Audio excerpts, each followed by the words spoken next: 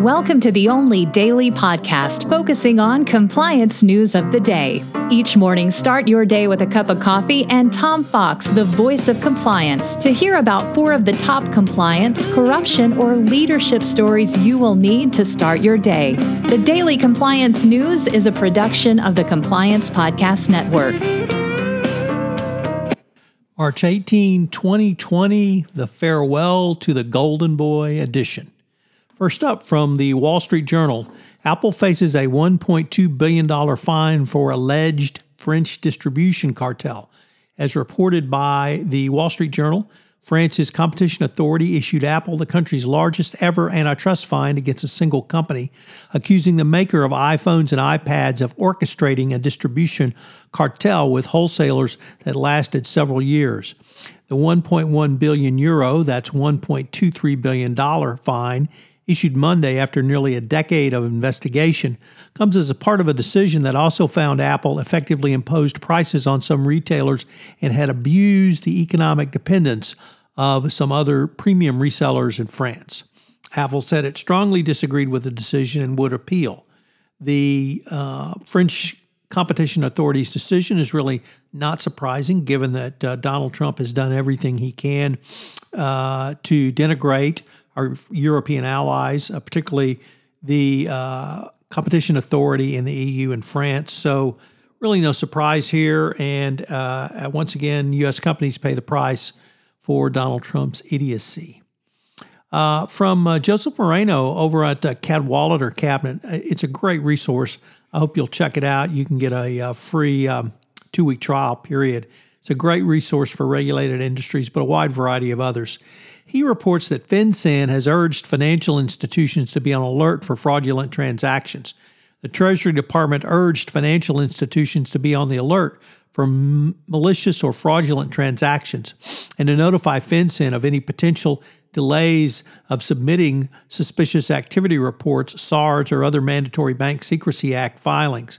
FinCEN likened the current climate around coronavirus to that of a natural disaster in which criminal actors seek opportunities to prey on vulnerable firms and investors with disaster relief schemes involving benefits fraud, charity fraud, and other cyber-related fraud. We saw something similar to that with Alex Jones, the Sandy Hook denier. So FinCEN is alerting people to stay alert out there.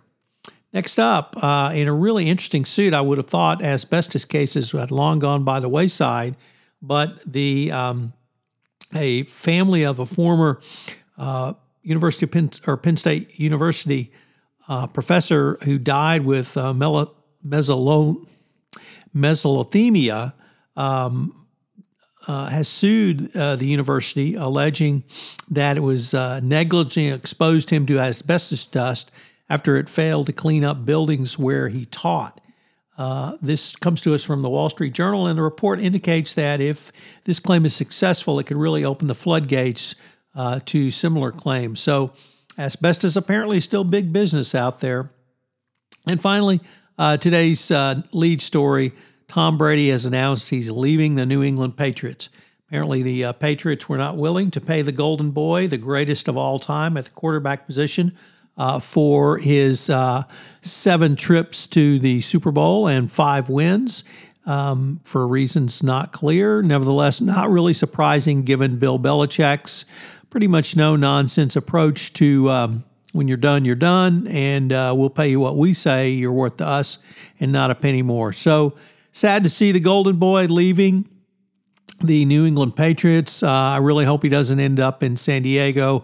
I still have visions of Johnny Unitas ending his career at San Diego, and I can only say it ended poorly. So farewell to the Golden Boy for New England, and good luck wherever you might land, Tom.